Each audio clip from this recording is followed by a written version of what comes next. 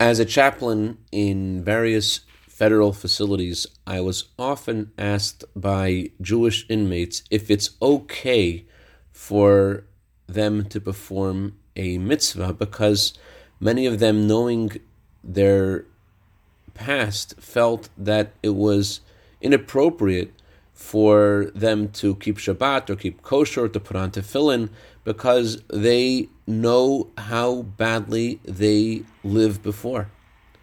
Many people are asking similar questions today.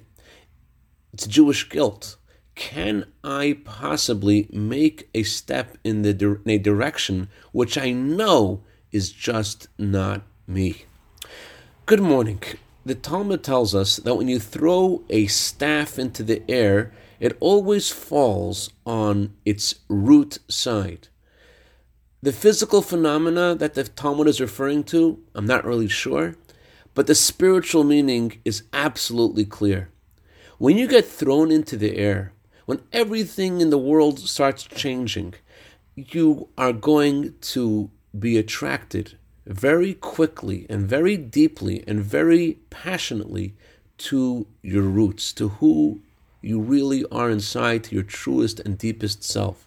So the Talmud is telling us, don't resist this because this is not hypocritical. On the contrary, this is you.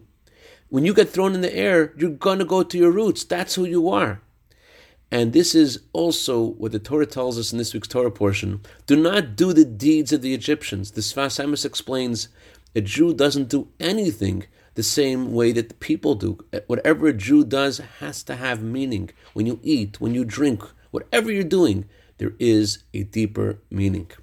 Have a wonderful day and live deeper.